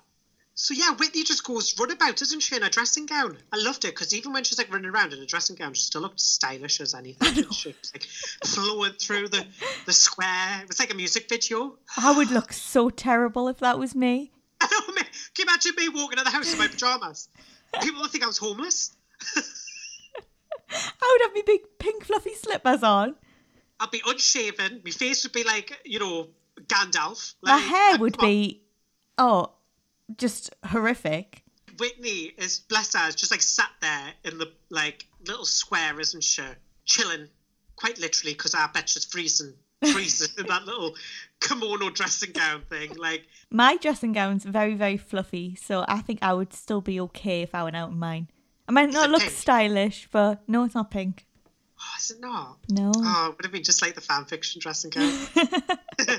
Mine's not that light grey. It's like it's a really thin one. I don't know why I have it because it doesn't actually do the job. I think I should probably replace it. It's like that's what I was thinking when I was watching Wit. I was just like, God, me and her would be freezing to death if we were out in that. I would be like, it's quite nice out here, isn't it, guys? Yeah, you'd be fine. I love the way Grey walks past, but with a small orange juice. That was odd, wasn't it? If I needed to pop out in the morning for anything I really need, I love an orange juice with my cereal. I do. But if I don't have any, I wouldn't rush out for it. I would rush out for milk because I would say that's more essential. But an orange juice? Nah. I love the fact that was his like essential get. Like that was something he had to get. Oh, I couldn't live without me Robertson fruit juice. Like, you know what I mean? Like it is like that, isn't it? He's definitely got a Tropicana in his hands. I mean, I love a Tropicana. Oh, I do. The one without the bits. I don't do the... Yes! Oh. Who has the bits? Oh, fine. Ray definitely has the bits. He definitely has the bits, you can tell. Oh, I don't know. Because when he was holding it, it was blue, the top, and the blue one doesn't have the bits in, if it is Tropicana. Oh, so he says one of us. What a surprise. So, as his, he usually does, he comes and sits down and gives Whit some sound advice, doesn't he? He's there to support her. I mean, shame he couldn't support any other woman in his life, but, we'll just move on from that and talk about how he looks after Whit. And he goes, why don't you come home with me? I mean... I don't... Is that professional, Gray? Maybe this is why you got sacked by Laura? This is the thing. If I knew that my employee was letting their client sleep in their house, I would be a bit Like, Yeah. what's going on there? Well, isn't it like a conflict of interest? Would Yeah. that not classify as like a conflict of interest? Oh, well, she might be my best friend and live in the house, but I can totally represent her legally and unbiasedly. Okay, great. It's all a bit dodgy. But don't worry, because she's got somewhere to stay now, Emma. That's the main thing. She doesn't have to live in that creepy house with Sonia, who's demanding all the rent all the time. Oh, The she'll be ghost of gutted. Leo. She'll be gutted. She'll be even poorer now. She's like, right, Dottie, better do double time. Get your backside out of this house. Get yourself down to the workhouse. Then we cut to Gray doing a bit of role play, acting like he's in front of the jury and presenting Whitney's case. Yeah, it was terrible. I have to be honest. If he was doing that in a court, I would not be moved by what he had said in any way. It's because Gray's doing it for himself. He's not doing it for Whitney. We all know that. He likes to be the hero, but for himself and no other reason. He has no love or respect for women. So, and I mean, the irony of this case, when you think about it, that he's having to represent a woman who's been treated badly by men all of her life. Exactly. And he's having to show her case and how they've treated her. And I'm like, oh, pot calling kettle, yeah, love. I loved it when he was like talking to Whit, because he had to do some research. Remember, he had to ask her some personal questions. He had to know the history of our relationship. And I just love Whitney's like reply to him when she's like hearing him list off all of her boyfriends and like all the horrific history. She's like, God, they're going to think I'm a right nutter. Why couldn't she just meet a normal bloke? I feel like at that moment, that was Whit talking to us. Like, I feel like that's something that everyone who watches Whitney's story develop. We're always like, why does EastEnders keep making her have horrific relationships? Well, like, we just want Whitney to be happy at some point. Just give her a nice guy. I know. I mean, even Lee was thought, oh, he's a nice one. And then Gray goes to talk to Linda, doesn't he? And he's like, so what was it like with Lee and her? Well, he did hit her, but only the once. He's not like those blokes. Did you see his face, though, when Linda said not like those blokes, and then Gray wants to rush off? He's like, well, I've got everything I need. It was just really interesting to see Gray's face and how quickly he ran. If I was Linda, I'd be like, I've just mentioned that, and he's suddenly done a runner. Yeah, he's liked it. Okay, that's not suspicious at all. He's suddenly getting like hot under the collar, and he's like sweating. He's like, I'm not like one of them men, am I? It's the fact he's now going to be talking about that as well. And I'm like, oh, it's like you're talking about yourself.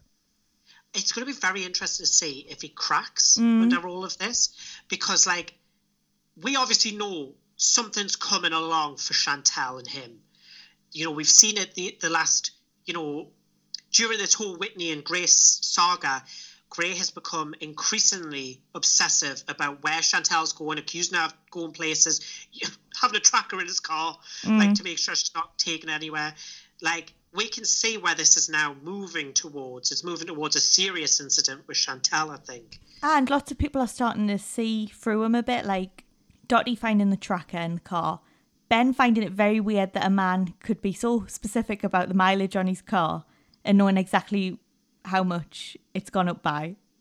Well, unfortunately, Whitney is not one of those people. She has got her grey blinders on. She sees only the good man who's been supporting her all the way through this. Little does she know he's only supporting himself. Yeah, he makes her go and reenact everything that happened to her. When he said, let's do a reenactment, I was like, listen, this isn't a trip down memory lane. This is like Crime Watch. Like, she's not going to have a good old time, is she? She's not a criminal going back to the scene of the crime. That poor girl, she's like so dramatic. Let's go. Can you imagine Sonia's also in the house at the same time? She's just like, what's going on? There's like a tour guide going, this is where he died. Dottie's at the door collecting the money. Yeah. It's all right, son, I'm paying the rent. It's some way to make money. So this is where I stabbed him. I just thought it was so sad for Whit, because she was like, I knew he was going to kill us. And you're just like, God, she's had like the worst life on the maybe between her and Ronnie Mitchell, like they have definitely had the worst lives ever in the history of all women. Like, it is the most horrific history for them. And he just like help her through remembering some of it, because he's like, listen, we need evidence. Obviously, he's not doing it for a therapeutic point of view. He's doing it just so he can build a case so he wins. But it does draw them a bit closer, doesn't it?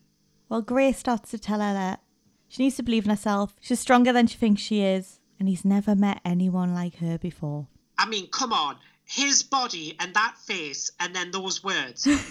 You would be like, yes, well, what do you want me to do? You would. She's only human. Poor Whit is like, I've had the worst history with men. Then there's this gorgeous man, like, suddenly flirting with her. Like, you're so strong, Whitney. I love you. And then she kisses him, and he's like, oh! Thomas sending mixed messages, Gray. It went completely different the way I thought it would. I didn't think he would get up and actually run and then go and tell Chantel. I thought he would probably carry that on. Literally, I did too. I thought, well, he would kiss her back. Yeah. He's scummy enough to just stop an affair. And I thought he would actually carry all that on. He wouldn't tell Chantel, but yet he would probably still be having a go at Chantel, thinking that she's having an affair with Karat, when we would know for a fine fact that he was having one with Whitney. I don't know if they'll probably go down that line after their break. Maybe not. Maybe they will. I don't know. But that's what I thought would happen. So it was interesting to see him actually not go through with it and Brittany just stop right there. I was like, thank God. I know, everyone went, oh, no, Brittany. Oh, we're safe. No, Brittany, we're fine. We're fine. He goes and tells Chantel. She is not happy. And you know what? She really spoke for us when she went and confronted Whitney and said, friends don't kiss their mates' husbands. Exactly. Where's Ruby when she's saying this? She needs to be in earshot of this. She needs to hear this. She needs to be told. I mean, come on. When, like, someone's clearly thinks that way on the writing team. So, come on. Maybe just write a few lines for Ruby. Come on, just move over to that department. Write a few for her. When I was watching it, I was like, oh my God, that's us when we're talking about Martin and Ruby. It's literally don't us. do that to your best friend's husband. I felt like we had possessed the writing team on that day. Like, I yes, they hate Say Ruby. I did love though when Gray's like reply to Chantel's disgust and shock. I'm obsessed. It happens all the time. Sorry, Gray. Yes, just what you want to hear from your husband. Yeah, kiss all my clients. Is he actually suggesting that any client just gets to that point when they're having these chats that they have to kiss him? I think that's what's happened. I think Kush has done it. I think Whitney's definitely done it.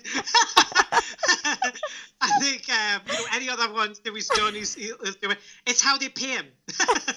They've got to pay him somehow. They can't pay him with cash. Provides a communal service for communal kisses. Imagine. So Chantel, you know how you had to go and get that extra job, and I've not been working. Yeah. Well, actually, when I was working, I'm not gonna lie to you, I wasn't bringing in much.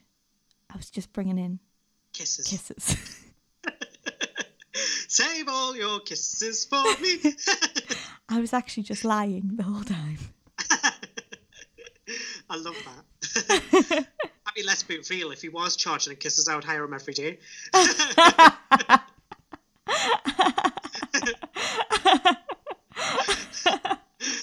So, you're hired. So moving on from my lustful ways. We're off to go get a session with Gray. Moving along swiftly so I can get off to see Gray. You know what? I'm just like Laura. I just let myself in. Yeah. We've took it one step further. Hello, Gray.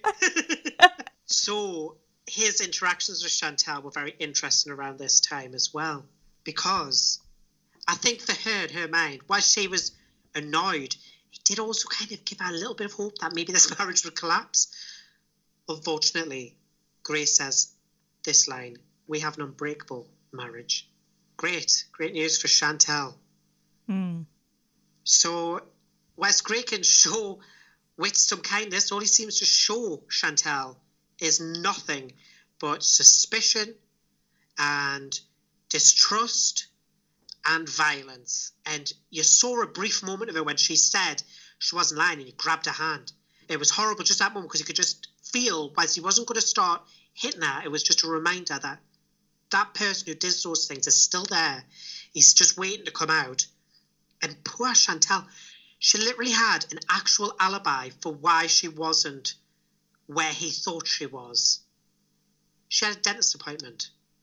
If he did have, right, he has a tracker on the car. Why, if she was going to have an affair with Karat, would she be going to the warehouse? Why was she going to Stratford? I did love it. And then he was like, dentist appointment. Is that the best you can do? Well, I'm sorry. Like, that's the whole point. It's not the best she can do because she's not lying. Why would she lie about a dentist appointment, if anything? She'll come up with a way better lie than that. Sharon's gonna fight for her love. It's time for Sharon, Phil, and baby Caden. Who Phil hates. But we'll get onto that later. So the week kicked off with Sharon going to see Phil, because obviously they had a big argument about baby Caden. Well, she's going to see him about Denny's memorial bench. They've got a plaque for it and they're going to have another little memorial. She's talking about wanting a fresh start, and that could be them. That could be them in the Vic. The problem is, though, her fresh start, her idea of a fresh start involves, nothing much. Just, the child of her affair.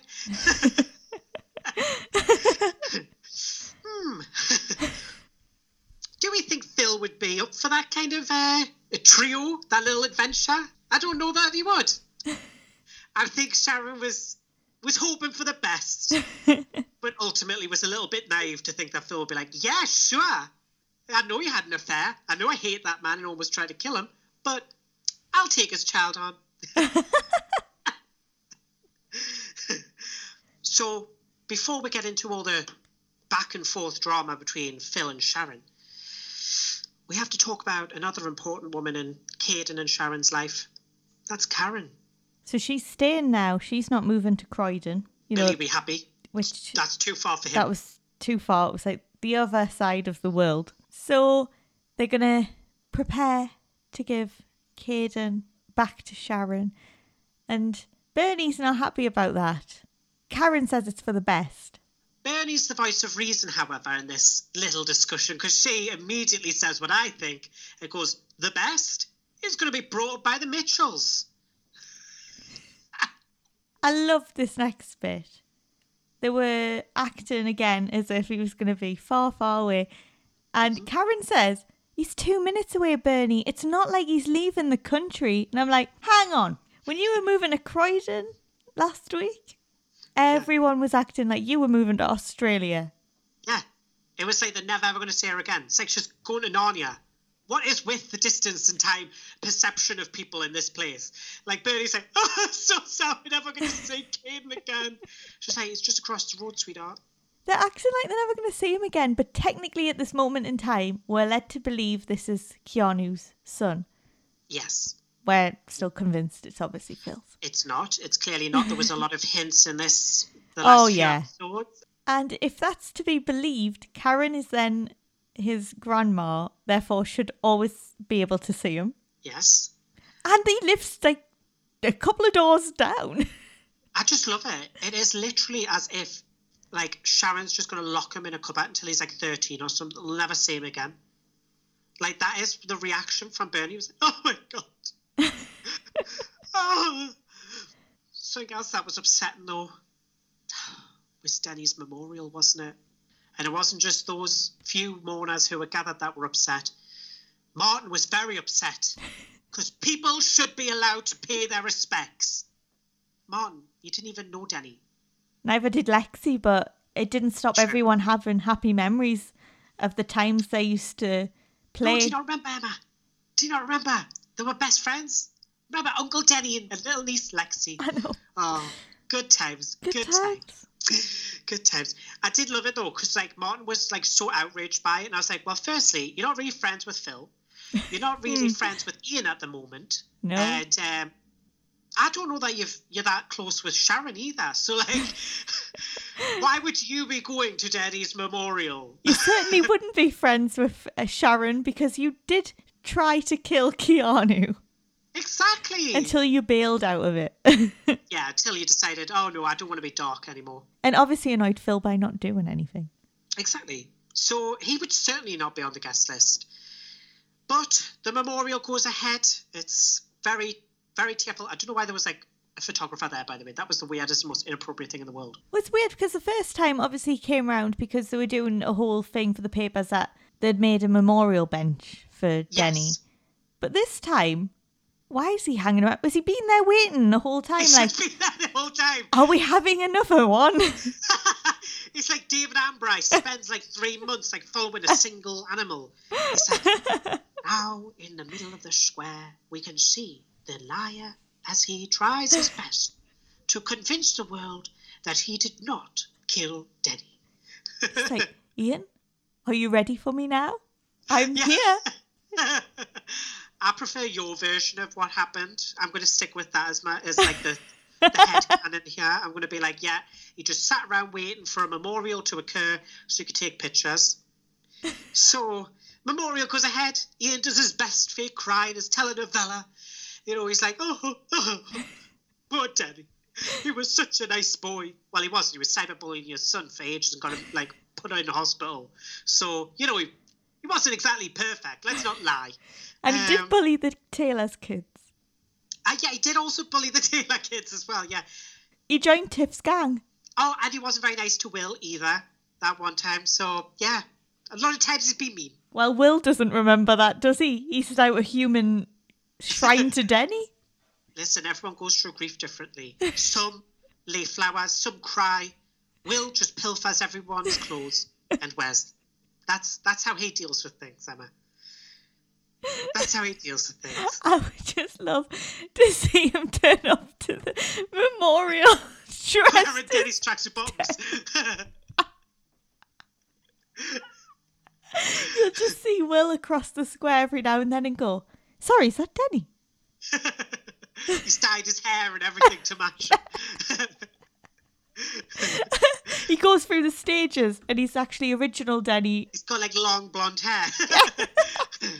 I do have to say, whilst Ian's telenovela wasn't as emotional since we knew that he'd murdered Denny, technically, by accident, I did love Phil's moment when he was asked to say something and he could only say, he was my boy.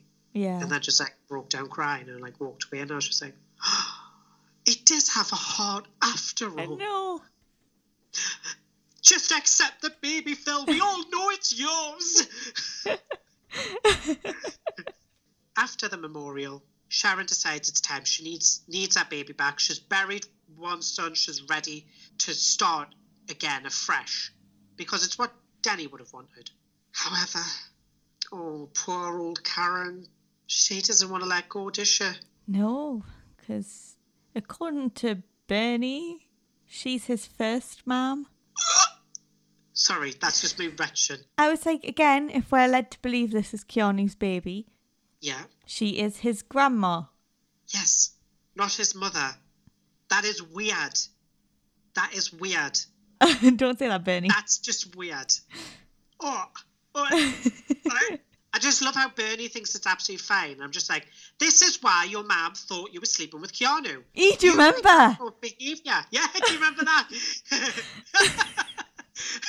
And then Keanu like flipped out and like she was like, I didn't mean to offend you. Offend? You just accused him of inbreeding? Never too old, never too Taylor. That's what that phrase means. So Karen gives the motto, never too old, never too Taylor, to baby Caden. Started him off with that motto from birth. And as she's talking to him, she also tells him that the Mitchells, they have a big house. They have a big house. Well, we all know, don't we? Original Denny's still lost in there somewhere. They have so many people in there. There's so many rooms. There's so much to choose from as you grow up, Caden. Oh, yeah. He can have a walk-in closet now. Yeah. Like, he literally could knock through into Louisa's old room. Honestly, like, that house is massive. It's like Narnia or something, or a TARDIS. And soundproof. And do you remember when, like, everyone was living there and stuff? Like, you had, like, Roxy and things like, everyone was living in that one house. Yeah. That's crazy. It reminds me of the Slaters over Christmas. It's just... Oh, how many people can you get in? Haley, Whitney, Tiff. Like, do you remember that one? All the kids. Kat, Alfie, Stacey, Oh. Martin, Mo, Jean. Jerry! So Karen goes and drops Caden off, and she shows Sharon his bear, and she's like, oh, he needs this if he gets grizzly. Haha, grizzly bear, grizzly. But I was like, Sharon only just gave him that the previous episode. So, like, why is she acting like he's had it from birth? Like, he's always needed this to sleep. He's only needed it since last night. He's actually sleeps better. I do love it. It's as if, like, she's acting as if Sharon didn't give her that teddy bear. Yeah. Just make sure you give him this because it's very, very special to him. Well, I know. I My gave son him it. bought me. It's from Denny. So Sharon hugs him, takes him. I love how quickly she snatches him off Karen as well. She literally just goes, bye. No, thank you. No cup of coffee, nothing. Nothing, just slam the door in her face. Can't I love see it. the woman for dust stuff. She goes. She's as quick as Will was going up the stairs to get all Denny's stuff. Yeah. She's like, yes, I've got it back now. I just love it. I loved a line to him as well when she's like, I'm never going to let you go. Sharon, I love you. Then she mentioned Daddy Phil. Yeah. Oh, we all know what this means. Obviously, it doesn't mean anything at the moment. She's just saying that because obviously he's going to be acting as the dad. But we all know. We all know. Well, we all know that was a little nod. He's a a little nod in the Mitchell. Something's going to happen. They're going to find out that his blood type is not the same as Keanu's. It's going to be Phil's. Something like that is going to happen. He's going to need, like, I don't know, like blood transfusion or something at some point. I feel like that's what's going to happen. This place where she'd done the test, she'd done everything herself, sent it off, and then they sent all the details to Mel. How are we meant to believe this place? More than that, how did they test its DNA when she was heavily pregnant? Yeah. Like, you can't properly, effectively test DNA until the birth. Not without being very invasive as well. Like, I'm sure you could, but you would have to, like, it would have to be, like, a hospital trip, and you would probably have to have, like, something inserted into it so that it could take some DNA. Naturally, Phil, when he sees the baby of his enemy, his competitor, he doesn't take to it. No. Decides that Caden is basically a tailor, always will be a tailor. Because Sharon left him with baby Caden and she hid all the nappies and just pretended. Went off to the cafe, had a little chat with Ian. I love that. Never going to let you go, Ken. Puts the baby down. Bye, Phil. Bye, Caden. 5 minutes later. I love our schemes as well. Oh, I've forgotten where the nappies are. I forgot to get nappies. As if Phil's not going to just go, I wonder what this is. Moves the pillow. Massive nappy pack. Oh, it was so sad that he didn't take to the baby after, though. I was like, a bit like Sharon, like hoping. I knew it wasn't going to happen. I know. Like, He didn't really try, though. He gave the bell over and then was just like, nah. You know the bit where he was saying that, like, he's a tailor and all this? I was really hoping he said Keanu, and he didn't. No. I thought he was going to say, every time I look at him, I'm just reminded of Keanu. But he never said it. I was like, he's going to say it, he's going to say it. He said, tailors? Oh. What? What a missed opportunity that was. I did love when she was waiting in the cafe, like, just waiting around, chilling, having a coffee and socialising, when he was like, are you sure that's a wise idea? Are you sure the baby's going to be safe with Phil? I was like, sorry, when did Phil suddenly go from Philip Mitchell, wannabe gangster, to serial child murderer? Like, it's quite an extreme jump there, isn't it? I know he's not the nicest person, and he can be a bit of a thug, but like, He's not is gonna, he like? yeah, he's not going to do child anything. murdering? Yeah, exactly. I did love when Sharon came back. I mean, it was very heartbreaking when Sharon came back and basically Phil was like, look, he's always going to be a tailor, and I want it out. You can have the Vic. We can go and start afresh, but that baby isn't coming with her. And it felt for Sharon because she's like, oh, Phil, please don't make me choose. Please don't make me choose. But then I love her because while she does love Phil, Sharon Watts like emerged again from that. Like, you got a bit of her where she just went, there's no choice if you're making me choose. And I was just like, oh, God, Sharon, tell him that Ben is yours. You're not going to abandon it for him. Go on, girl. And that's what she did. She basically said, nah, I'm keeping my baby. And then Phil was like, well, get out of my house. I just don't get how you could even give that as an option. Like, your baby or me? Oh, I don't know, Phil. Like, come on. It's a bit like that TV show, It's Me or the Dog, but instead it's like, it's me or the child.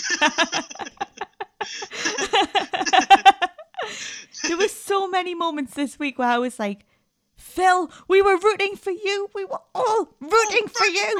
I know. Every time he gets this, because I always go, oh, he's better now. And then he does something. I'm like, I dare you again. Don't you speak to our Sharon like that. Because I tell you what, me and him will be down the road. We'll be on that train all the way down. You know, quarantine's over now, love. Of course, Sharon's basically homeless again. I mean, it's like Christmas all over again, isn't it? She's homeless again. She's turfed out. But don't worry, she's got somewhere to go. Her old faithful, Ian. So her and Ian are at a bit of a we need to talk moment. And she's like, listen, I need to go get my clothes because obviously I can't go over there. That'll be really awkward if I was over there. So Ian thinks, I'll be the white knight. I'm going to go and get the clothes. I'm going to save her life. I'm going to make everything amazing for Sharon. She's going to love me. She's going to love me. Ian, you are so deep in the friend zone now. You're practically family. Ian goes over to Phil's. He's going to throw his way around. He thinks he's going to be able to walk in there like a man. Love this. Phil just reminds him who he is. He's a vulture. He's a runt. He'll always be a runt. A runt whose head he flushed down the toilet. I love a good throwback to that. Anyone that mentions that, fantastic. What a moment. But Phil and Ian's scenes are everything. They are. They're always going to have that conflict. It's so funny, isn't it, that their hatred for each other has never wavered. Doesn't matter how many times they've come together and been besties, or like they've done things together, worked together, like, doesn't matter. They still hate each other. They have this weird love-hate relationship where they'll support each other, but then they also hate each other. And I love their dynamic. It's so good.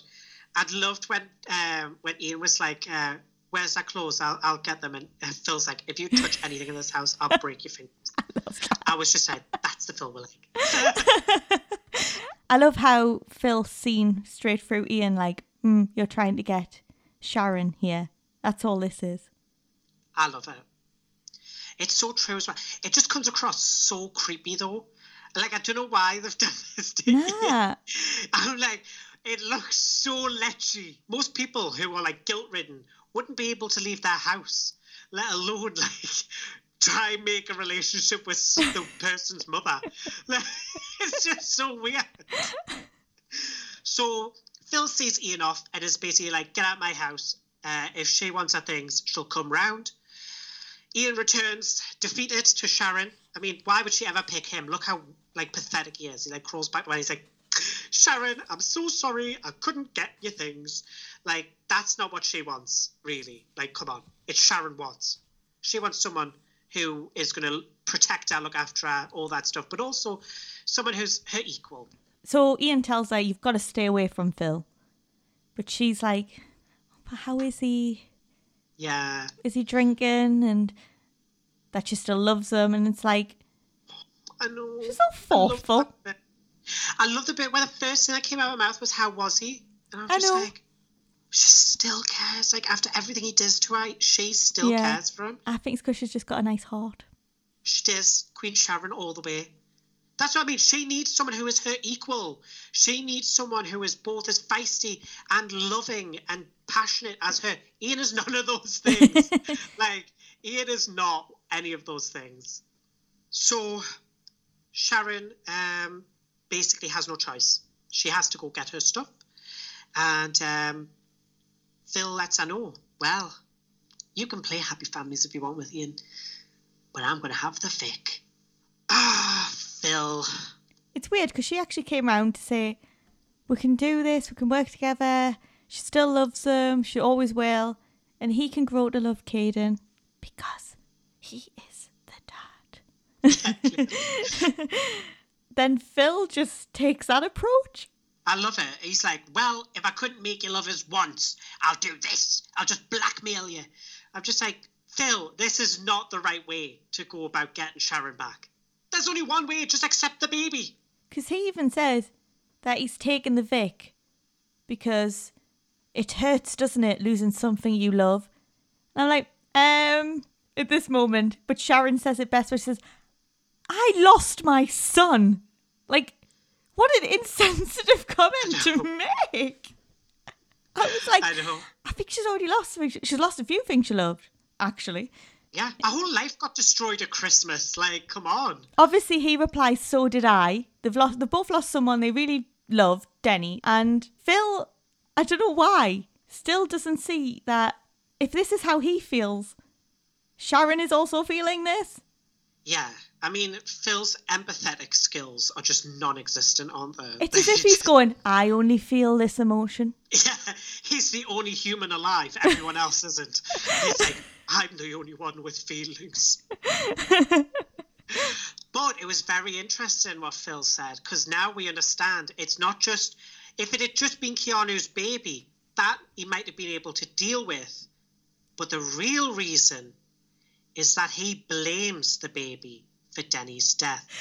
When Caden murdered Denny, you know. Do you remember that? Shocking. Remember when he trapped him in that room? Came out the womb, off he went, got his bags. So fast. Never too old, never too Taylor. Yeah, I did love it because it was obviously ridiculous, but like at the same time, you can't understand why he feels that way. It's not literally the baby. It's obviously like just the fact that Sharon got pregnant in his mind by Keanu. Keanu's affair with her and this baby are what broke up his entire world and destroyed everything, and then killed his son. Or led to the death of his son. But yeah, so he's just like, Sharon, listen, I'm taking the Vic, love. You can either hop on board the Phil train or you can go downtown with Ian. You can get on that wagon. But it's got a busted tyre and it won't take you far.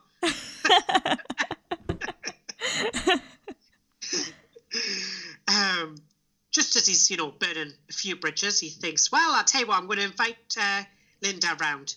I'm going to invite Linda round because, I think it's about time. About time I give up this charade that I actually care about her alcoholism. She comes round and he's just like, so what did you know about Sharon? I love their sponsor meeting because then he uses that as you've got to tell the truth. About what she's going through, not about your wife. She had no idea anyway. That's what was so funny. She's like, I never knew she was going to do that. And he's like, tell the truth. So he doesn't even believe her. I'm like, but she's telling the truth. She's like got way more important things than like getting wrapped up in your family drama, Phil. Come on. I was really looking forward to him being her sponsor as well. Again, rooting for you. We were all rooting for you. You've let we're all down, Phil. You've let we're all down. Linda basically is like, listen, I thought this was about our alcoholism and like you're meant to be helping me. And he's like, well, you can get out of my house. You can consider me no longer your sponsor. Like, thanks for the notice, Phil. Like, now Linda's just out in the world without anyone to help support her. Fabulous. Fabulous. Doing this bit for the community, isn't he? Community spirited. What I was confused about is if you want the Vic, why would you upset the person who can decide if you get this or not? I love it because it just comes back to like how Phil clearly underestimates women as well. Like he never quite sees them as having any sort of level of authority. When he did that, he thought, well, that's not going to have any impact because I'll just talk to Mick. Well, Mick isn't you, Phil. And Linda, she has his ear. She can tell him what to do. And that is exactly what she goes home and does. Well, Sharon actually speaks to Linda about everything that's happened. And Linda is not happy. She's not having that man anywhere near her pub. Nah, he's not even fit to flip and empty the drip tray. She's also told Ian about everything that happened. She believes Phil's doing this because he knows how much the Vic means to her. And Ian has this look in his eyes. Yeah, as if we didn't know where this was going. Phil's dead set on getting the Vic. Ian's got that little glint in his eyes of, maybe I could get it. And Phil's got some plans for the Vic, doesn't he? He's got a few plans, and he's talking it through to a few people. He's went to visit his son, and he's talking to Ben about how everything will be all right, guys. Talking to Ben and Callum, everything will be great once we all move in together. Lads' night out or something. It is like that. Lads. Lads, yeah. It's like a uni, like, what do you call it? Shared accommodation. Come on, lads. Like halls. Yeah. And Callum, you could just see his face being like, I'm not moving in with Phil Mitchell. So he's planning on having all the lads round. He's planning on, living it up, manly style. Callum's like, listen, that ain't happening. I'm going to go see Mick. So with Linda's words already ringing in Mick's ear, Callum has his say, doesn't he, Emma? And before Callum says anything, Mick mentions that Ian's just been in. But he does mention it's about flyers. And I'm like, no, it's not. Interesting, guys. Interesting. But we'll come back. Callum is just sick of Phil getting what he wants. And everyone doing what he wants. It was very strong emotionally. Like for Callum. I never thought Callum didn't like Phil. But, I mean, full of surprises. We'll just go with it. Mick has all of Linda's words ringing in his head. Now he's got all of Callum's. And he's thinking, yeah, actually, Phil does get what he wants all the time. I know. I was a bit shocked because I was like, Mick, as plans go, maybe it's not the best idea to tell the person that you're going to, screw over, that you're going to screw them over. Maybe you just keep that one to yourself so that they don't have any sort of clue that you're about to, drop their deal. But, each to their own, and everyone gets to live their life how they do. Go ahead. Crossing Phil Mitchell. It's always going to lead to fun things, isn't it, Mick? Perfectly fine. Phil, in his little conversation, mentions the most funniest thing in the whole world. Trying to burn down the Vic. I mean, what a way to advertise yourself as a Vic owner. Did I ever tell you about when I burnt this place down? I love that. I would say clearly it's a threat, but also you probably shouldn't threaten someone that you're desperate to have a deal with, because really they'll just say no. They're having this chat and then Phil's just like, you need to get Linda out of here. Did I ever tell you about the time that I had vodka in one hand, a match in the other, and I set fire to this whole place? I mean, what he also fails to mention is that he wasn't just an alcoholic at that point, he was also a crack addict. Yeah, he was a drug addict, wasn't he? So I think Linda's a little bit off from being that level of mad. So Phil and Mick have had their little chat. Phil comes back in later with his papers. He needs them signed now. Well, that is it. He's done. Yeah. He's sick. 100 grand now. And Mick's like, oh, sorry. Linda's like, oh. Very confused as to what's going on. So we're not selling it to him. And she's happy about that. Yeah, she's like, yes, I'll unpack my bags and everything. That's great. It's like, oh, I've already made a deal with the landlord. They're here. Linda's like, whoa, you haven't consulted me in this. I love that, because that's, again, a moment where you're like, Linda's really an equal partner in this, and she will kill Mick if she didn't know the plan. She was like, why haven't I been informed? I'm not a silent partner in this business. Phil just thinks it's a joke. Yeah, because he's like, who's gonna have the audacity to one up me? Who's gonna have the audacity to try and mess with my business? And they all walk out to a smirking Ian Beale, very pleased with himself, and Queen Sharon behind the bar. Hello, Phil. Hello, Phil. What can I get you? Perfect symmetry. That is what that scene was. Do you remember that time when she took the pub And like, it was like, hello, Peggy. What What can I get you? Loved it. That is just that is what I live for from EastEnders. And Sharon is finally behind the bar, a queen for the Queen Vic. Yeah. When EastEnders started, that was at home, and now they've come to their first break. Oh my God. No. And it's ending on her being back there, and I love that as well. Perfect. I couldn't think of anyone more perfect to take it over, and we know when her and Phil inevitably get back together in the future, it'll be Phil and Sharon behind the bar, and I mean, that's going to be good stuff. Everything. That's going to be everything. It's time for this week's Hero of the Week. Our final hero for a long time. And it is Mick. And it's because he stuck by Linda, he stuck by Sharon, he wasn't happy with what Phil had done, and he gave the Vic to who it belonged to, Sharon. I love him for doing that. It is literally like the only person who truly deserves that pub. She is a queen, and a queen has to be behind the bar of the Queen Vic. No one else. So well done, Mick. Queen Sharon in the Queen Vic. It's time for this week's Slippin' Dan. And as it's the final one for a while, until we go back to our normal roundups when EastEnders is back from its break, we thought we might change it up a bit today. Why not? Ooh, exciting. We couldn't decide on one person to give a Slippin' Dan to, because a lot of people had done a lot of bad things that week. The entire square was basically bad. Yeah. The entire square, everyone had done something wrong. So we've made a list, and we're going to give a few people a Slippin' Dan. So here is our list of people. Ruby. Martin. Dottie. Peter. Mitch. Phil. Ian. Gray. And they're all getting a Slippin' Dan.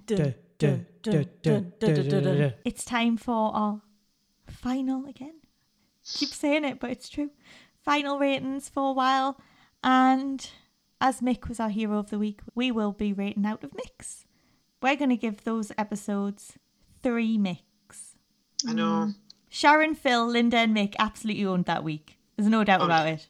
Those storylines owned the week. The rest of it just felt like they were added in as fillers, and everything felt like a filler to me, and I wasn't really invested in any of these love triangles or any of these parents like Mooby, Potty. I don't care. I'm with you. Like, I feel like every other story that wasn't Phil and the Vic and Sharon and every other story was a bit like, meh. Could have done without it. Let's be real. I would have much preferred to see Keegan's story back on the screen than Mitch v. Billy. Like, that to me is like a background story at best. It should not be in the forefront. It should just be like cash, extra kind of things sprinkled into the episodes. Nah, not for me. And also, I just cannot abide Mooby and Potty. That is just all sorts of wrong. Sending the wrong messages to the world. And we had a Gritney kiss. Blech. So for all those reasons, it's got to be a 3 from us. This week's episode is sponsored by Ruby's Ring. If you want to do some drug dealing, perhaps you just want to push some gas, why don't you come to Ruby's Ring? We'll turn a blind eye. Hope you enjoyed the fireworks. Good night.